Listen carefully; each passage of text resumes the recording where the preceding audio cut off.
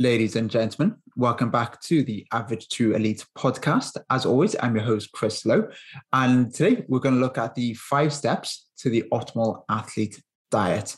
So before we get into the podcast and really unwrap the 5 steps, I just want to look at the word optimal for a quick second, because perhaps optimal is a bit of a clickbaity title.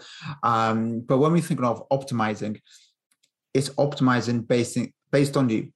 Based on you as the individual and as the athlete, because we all have different environments. We all have different settings, circumstances. We have different shit going on in our life, right?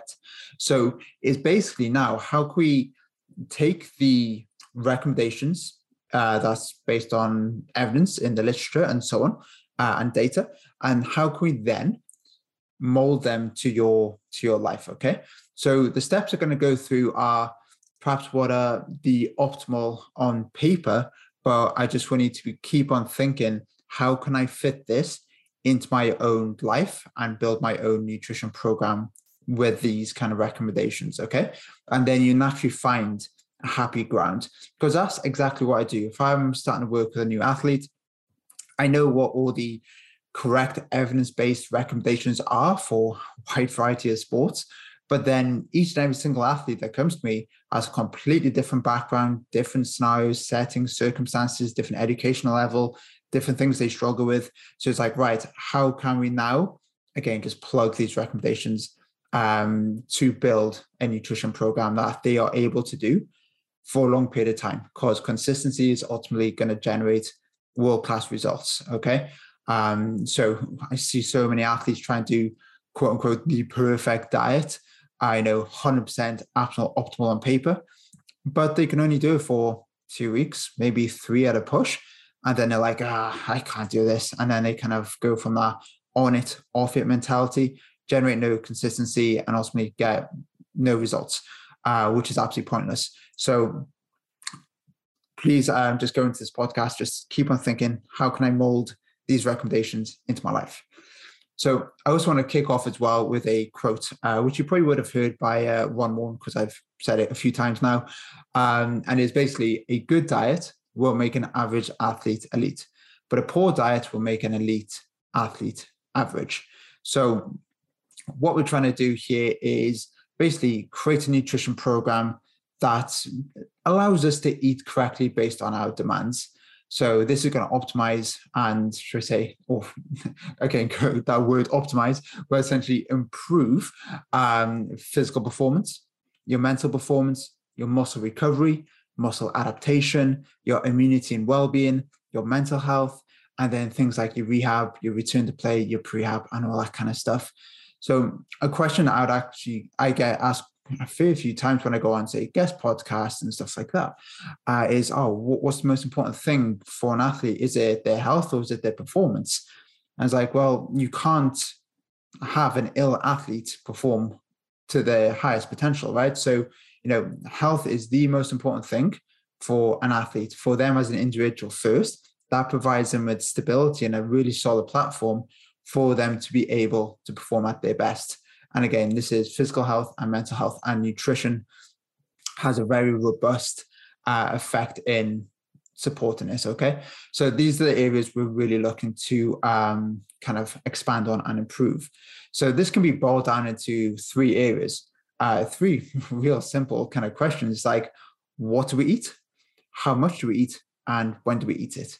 So if we just kind of use those 3 questions as a little bit of a kind of navigation to our nutrition program, it's, it just makes us think a little bit deeper, okay? So again, when I have a new athlete come into my athlete coaching program and I'm doing the kind of initial starter kind of plans, I'm always thinking like, what foods do they like to eat?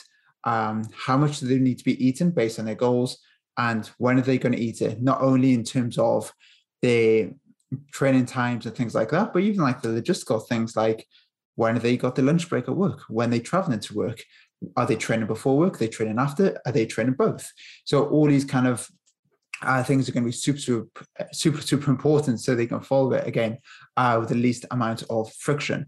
So in terms of the 5 steps, we're going to look at food quantity, food quality, protein, distribution, within day carbohydrate periodization, and then last one, hydration. So, the five kind of steps that are really quite straightforward. And you probably would have heard me speak about these quite a few times. But again, I'm just going to talk you through my rationale, my thought processes when I come to build my own nutrition program, but the nutrition program of athletes work with as well. And this is for every sport. Like the fundamental principles are there, whether you are a triathlete, a marathon runner, a cyclist, a boxer, a powerlifter, a CrossFit athlete. These principles are going to be the same, but you just adjust them based on the overall demands and, again, your current circumstances. So when we think of food quantity, so number one is food quantity. So essentially how much we eat. When we think of quantity, we're thinking mostly about energy availability. Calories are the absolute governor here, okay? And if we have poor calorie management, we don't necessarily see any results. So when we think of calories, we naturally kind of gravitate to thinking about body composition, fat loss, calorie deficit, or muscle building, calorie surplus, or maintenance and stuff like that. But we're also thinking of energy availability based on actual improving performance, improving and accelerating recovery. We're thinking of it from like a rehab prehab perspective. We're thinking about it from an immune function perspective. So, calories are absolutely key. And if we're thinking of optimizing physical mental performance, we need to be our energy maintenance, right? So calorie maintenance. So whatever you're burning, you're putting 100% of those calories back in. And then, as I've done in many podcasts before, talking about fat loss, muscle growth, we need to adjust calories then to support those desirable outcomes, okay? So number one is like, if you think of that kind of nutrition pyramid model that's being kind of pushed around in social media and stuff, calories are always at the bottom. That we can't think about nutrient timing and all this kind of cool stuff without calories being really kind of the platform that we're going to build off, okay? So again, poor calorie management is going to generate no results. And I will do a podcast in terms of how to calculate your calorie intake as accurately as possible based on the methods I use. So I'm not going to go into the numbers today, but I just want you to make you more aware than you probably already are that calories are absolute king. And then poor calorie management, again, you're not going to go anywhere without managing calorie intake properly. And so this is boiled down to, again, just most likely not knowing, one, how many calories you need per day, which again, I will cover in a future episode, or poor planning. Essentially, you're just not proactive with your planning, and you're planning your weeks so they are in alignment with your training demands and competition demands. So you're very reactive. You just kind of just going, haphazardly with your nutrition. You just kind of just putting in food and not really having too much attention to it. And then you're just not tracking accurately as well. We know, again, humans are incredible at underreporting their nutrition and forgetting that they eat certain foods. And I'm susceptible to this as well. I like to think I track my food and I plan my food to a very, very, very high standard.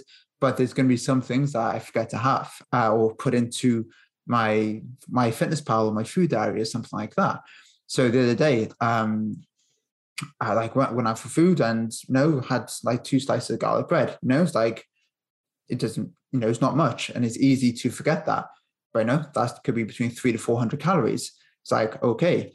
But if, for example, I was eating out several times a week, that is going to slowly build up. And over the course of the weeks, months, and years, that builds up to a lot. And then all the extra things in terms of tracking accuracies or inaccuracies come into it.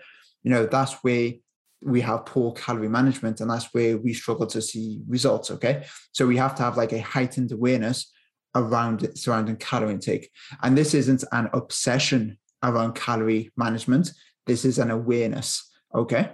Because we need to really appreciate that, just food labels can be out by maybe 10% plus or minus. So if we're trying to track everything to the nth degree, and then we know that we got quite large inaccuracies in terms of the food labels, we're kind of we kind of get ourselves down a little bit of a rabbit hole here, and it's not perhaps the most healthy and productive way to approach our food. And then when you think about the differences in just daily movement every single day, where does the tracking kind of stop? Are you going to track how many flights of stairs you went up versus how many steps you did? Did you take a lift one day? Did you walk that extra 4 steps? Where does the tracking stop? Okay. So we want to really generate an awareness around this and not an obsession. So once we've got a good idea of what a calorie intake is for a daily basis. So if you're burning 4,000 calories a day, 3,000, 5,000, 2,000, we need to meet those demands accordingly based on the goal we have in place. So once we know our calories, then all we think about then is protein, fats are constants throughout our week. Again, throughout the training week, not necessarily for competitions, because we then have our competition specific strategies, but throughout the course of the training week, protein and fats are constants. And then we periodize carbohydrates then accordingly based on our demands. So if you then have like a medium day, high day, low day, like I covered before, all we're doing is adjusting carbohydrate quantities like a dimmer switch. Do I need to pull carbs down, pull carbohydrates up to fill in the remainder of the calories that I need for that day? Because again, what we're trying to do is fuel for the work required here. Know how much carbohydrate is in the tank. And essentially, we know that high carbohydrate availability is when the tanks are full, and that's where we achieve mental and physical performance. Okay, so food quantity on a daily basis is absolutely key. I'm going to go into protein in 2 sections time, but in terms of the dietary fat aspect of things, we kind of got a range of perhaps 0.5 to 1.5 gram per kilogram of fat per day. Generally speaking, I set all athletes on 1 gram per kilo, and then I will adjust accordingly based on the personal preferences and perhaps fueling demands for the day. But protein and fats generally remain pretty constant throughout the course of the training week, and like I mentioned, they will change quite considerably going into events, races, games on the weekend if they have any. So second one is food quality. And when I think of food quality, I'm really thinking of micronutrient status. So I think a lot of athletes will kind of get the idea of, right, food quantity, right, this amount of protein, fats, calories, carbs, all this kind of good stuff. But then, and they most likely will hit those targets quite consistently, but they forget about food quality. And when I think about food quality, we still need to be thinking about balance, okay? I don't anyone really to have 100% quote unquote perfect diet where they have no flexibility and it's overly rigid. Because when we think of flexible versus rigid dieting, I follow a meal plan every single day. I cannot deviate from this. This is good food, this is bad food, so on. That's going to build an unhealthy relationship with food. Where if you have more of a flexible approach, 80-20, 90-10 rule, whatever you want to call it, having some flexibility in there. We don't put these foods up on a pedestal. This is good food, this is bad food. We have a nice, as it's called, flexible approach to our nutrition. As long as we pay our nutrient bills, then we can afford and allocate more calories to more of the fun stuff if we have the calorie currency there available. But essentially, we need to pay those bills first, those micronutrient bills first. And this is essentially boiled down to your fruit and veggie intake. And it sounds crazy trying to get, probably sound very parent-like, have you had your fruit and veg per day? But these are the world-class basics that we really, really, really need to be hitting on a daily basis. And again, your fruit and veg intake is going to change considerably surrounding competitions. Like, you're not going to have a whole head of broccoli before you do a triathlon, so there's going to be context there. But when we think of the training week, we need to be super consistent with our fruit and veg intake.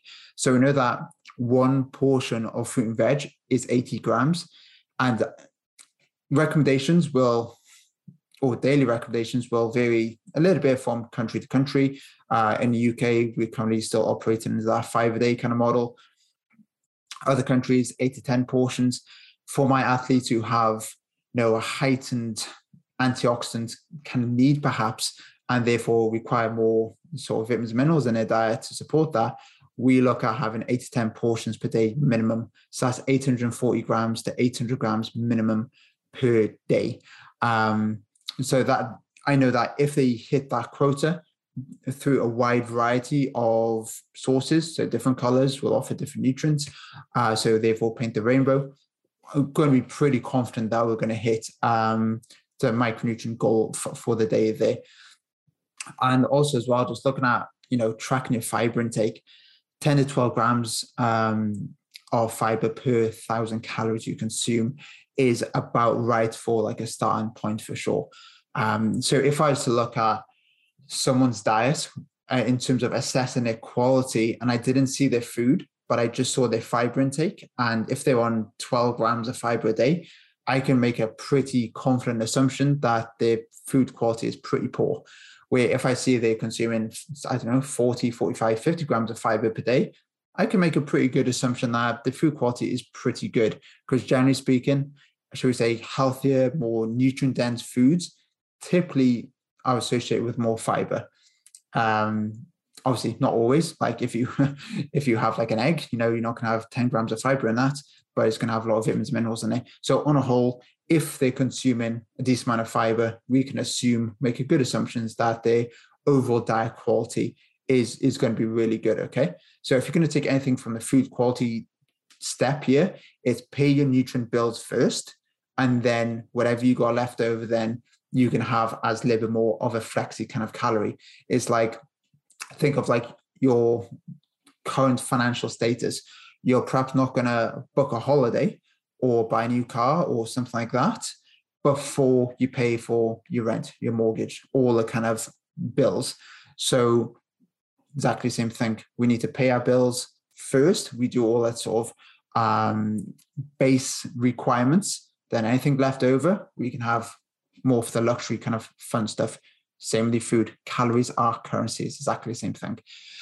Step 3, we're going to look at protein distribution. So when we think about protein intake, we're really looking at maximizing muscle protein synthesis. And that, I guess that's where the recommendations are generally tailored to. But we know that if we eat to support muscle protein synthesis, i.e. muscle development, growth, remodeling, we're going to cover protein requirements for pretty much everything else as well, i.e. immune function and so on. So the current guidelines are going to be basically on a per meal basis. So I don't necessarily like giving daily recommendations, because we know that protein frequency and distribution is going to be pretty important for, again, optimizing muscle protein synthesis and recovery. Okay, so whenever we have protein in an adequate amount on a per meal basis, we switch on muscle protein synthesis, and this is a process of creating new muscle tissue. To switch this on, we need approximately 0.4 grams per kilogram of high quality protein per meal. So if you weigh 80 kilos, that's 32-ish grams of high quality protein to maximally stimulate muscle protein synthesis. We then want to sort of have around 4 meals of that. So maybe it's a breakfast, a lunch, mid-afternoon snack, and a dinner. And then we now have a higher protein meal before we go to bed, to keep muscle protein synthesis rates elevated throughout the night. And that's about 0.6 gram per kilo. So if you kind of put that together, it's about 2.2 grams per kilogram per day. So of high quality protein, that is. And again, like, I don't need to get too crazy with the numbers here, but it's just a case of like, right, am I just having enough protein on a per meal basis? For me, I kind of acknowledge those recommendations. I have an awareness, but based on my daily kind of eating pattern, I basically have 5, shall we say, feeding occasions. Sound like a farm animal, like feeding opportunities there. But I will just have, at least kind of 40 grams of protein per meal. And I'm going to hit my sort of 2 to 2.5 gram per kilogram of high quality protein per day. So that's typically what I aim for. Now, that's what the current recommendations are for optimizing. But, if you have that versus 5 meals a day of high quality protein, the results aren't really going to be any difference at all. Okay. So the reason why I don't like total daily intake too much is because you may miss like 3 protein hits in the morning and just have all your protein intake, like maybe like 100 grams of protein in 2 meals, you're going to only stimulate muscle protein synthesis twice a day, because you're only going to use the first maybe 30-40 grams to stimulate muscle protein synthesis, and the rest is not going to further support muscle protein synthesis, muscle growth, and stuff like that. So it's much better to take your daily protein intake, lie it on the side, chop it up, and have it evenly distributed throughout the day, because then it's just a scoreboard. If you're having 5 protein hits a day versus 2 protein hits over the course of, I don't know, a 5-year period, that's a big difference in terms of overall scoreboard and the opportunities that you have to amplify the training response and accelerate muscle recovery, adaptation, that kind of stuff. Okay. So ultimately, we're looking at high quality protein, evenly distributed throughout the day. Ideally, maybe every 4 or so hours would be absolutely awesome. Yes, you can look into it in further detail and looking at, okay, whey protein is, or something like that, or dairy proteins higher in essential amino acids, so we need a little bit less, where plant-based protein sources is going to be, a little bit less in essential amino acids, so therefore we need a little bit more. Is essentially, let's just focus on just getting enough in on a per meal basis and then evenly distribute it. Again, once you start getting down rabbit holes, it's not really going to make much of a difference in terms of overall result. The only thing it's going to do is probably just cause more overwhelm in terms of your dietary tracking and therefore adherence. It's just kind of knowing what things are going to drive the process and what things to really care about and what things not to kind of care about. So yeah, just think of, like, again, just going back to that, sort of having an awareness over like protein frequency distribution, getting protein hits in throughout the day, as opposed to, oh, I had 34 grams of protein instead of 32. Oh no, my diet is ruined, so I'm going to have a fuck it kind of day. I'm just going to eat crisps because I messed up that protein hit this morning. So we did, obviously that's a ridiculous kind of scenario and example there, but a lot of athletes will think along those kind of very binary kind of on it or off it kind of approach and mentalities. Okay. And then what we're going to do then is step 4, we're going to look at within day carbohydrate periodization.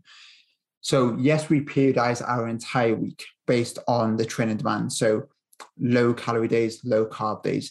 We're going to have medium carb days, medium calorie days, high, ultra high, mega high, all this kind of stuff. So when we think of, and I've kind of put this up on, say, Instagram a few times, it's not a high carb diet. It's not a low carb diet. It's not a moderate carb diet. It's the right amount of carbohydrate diet based on what you are doing that day, what your activities are. So we have the weekly periodization, which is key.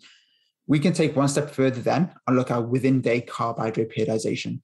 And, there's a lot of nutritionists out there now kind of sort of doing this and labeling meals into like high carb meals, medium carb meals, low carb meals, and they use a traffic light system, red, amber, green, and stuff like that.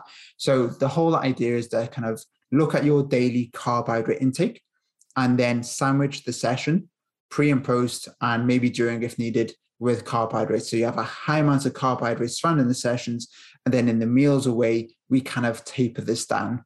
That is the typical approach. So if you train after work, you may go a little bit lower carbohydrates in the morning, have maybe like a moderate carbohydrate lunch, and that's when we're going to really ramp up carbohydrate intake surrounding the session in the evening.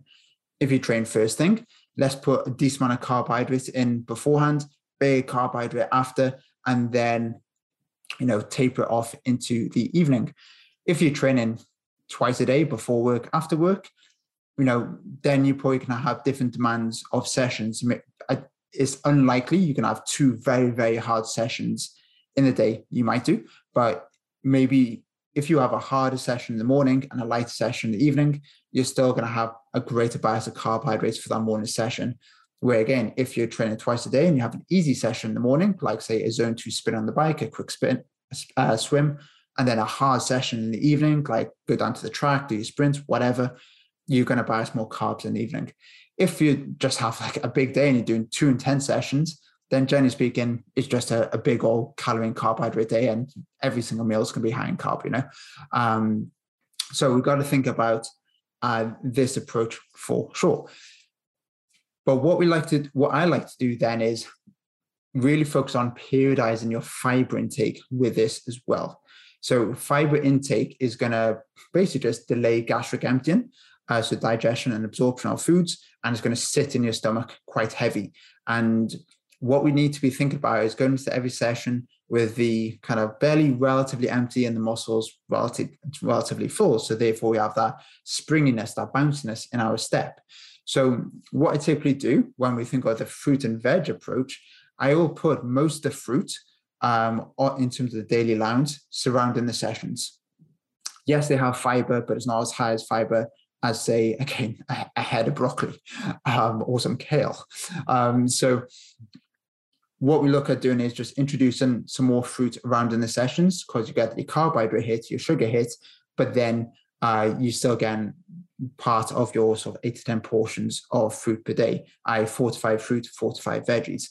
And then what I will typically do then is also just lower the fat content of those meals too, because again, fat is going to delay gastric emptying and you're going to have food sitting in your stomach. So basically the meals surrounding your session are easy to digest proteins and a good carbohydrate hit. Then the meals away, I will flip it on the head. You're still going to have that kind of good protein hit, that robust response in muscle protein synthesis, but then we're going to pull carbohydrate down. But because we're pulling carbohydrate down, our plate is, our dinner plate is going to look a little bit vacant. So that's when I put most of the veggies in there to create that food volume, and that's going to fill us up. And again, with that, perhaps remaining 4 to 5 portions of vegetables, I put that maybe in the lunch and the evening meal. Again, depends on training times and stuff like that. But the meals further away, I typically will put most of the veg and fiber in there.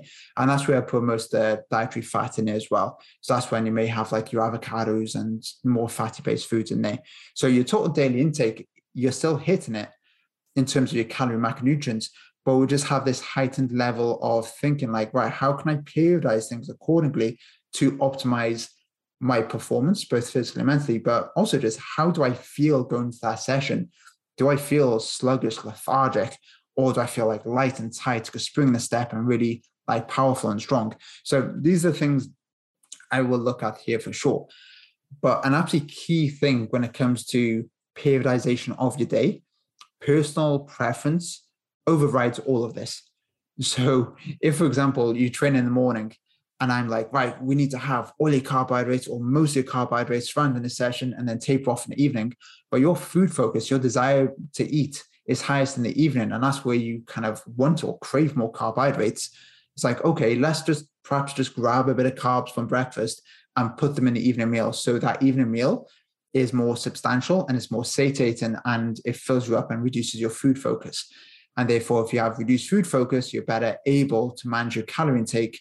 And if you're better able to manage your calorie intake, you get better results long time. So it's, again, looking at what's optimal on paper versus what's optimal in real life, because we need to be focused on how closely can we get to optimal, but then still factor in our preferences, because that is absolutely key.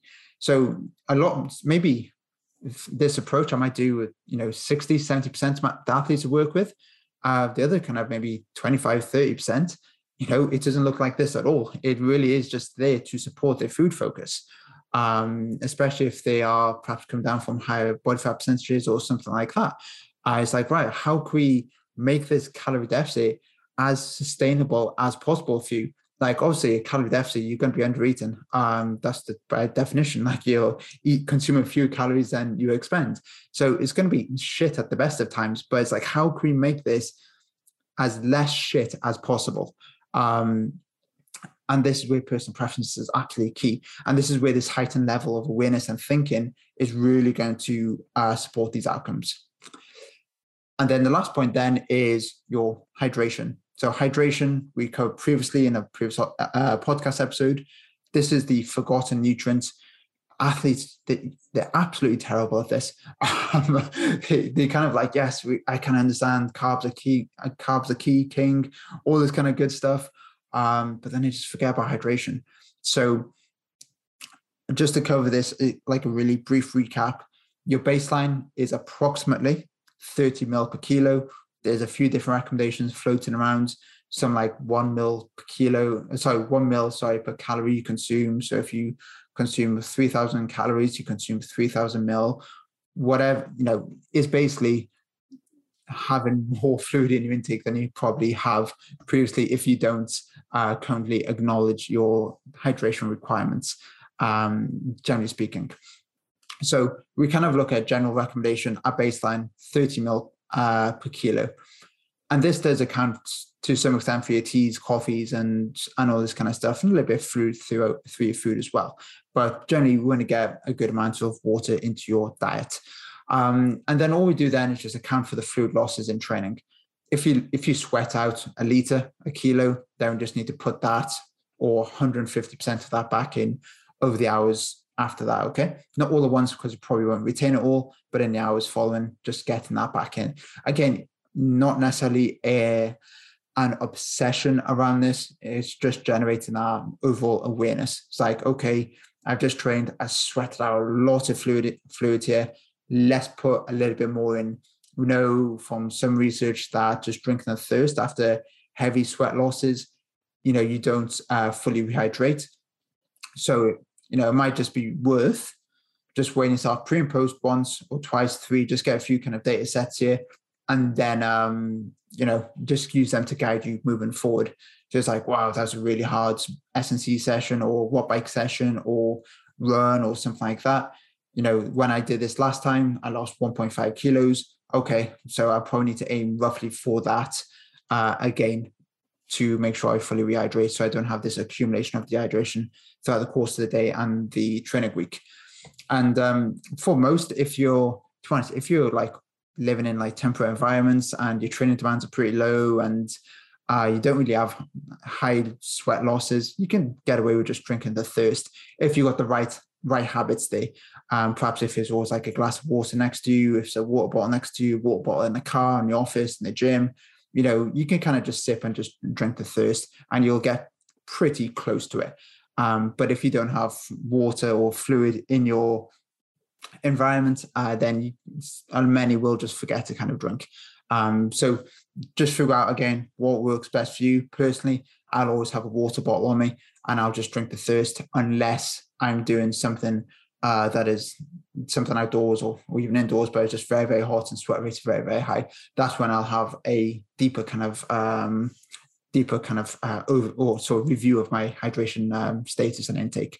So that is basically like the 5 key steps when we think of building an optimal diet. So we got to really think about and monitor food quantity, quality, got to think about protein distribution. So how many protein hits we get in per day? We've got to think about within day carbohydrate periodization. And then we've got to think about that forgotten nutrients. We've got to think about hydration. So these are the key kind of steps I will take when it comes to building a diet for an athlete. And then it's like, again, personal preference is absolutely key here. So hope that was helpful, guys. As always, any questions, queries, anything I can help you with, best place to get a hold of me is on Instagram DM. That'd be absolutely fantastic.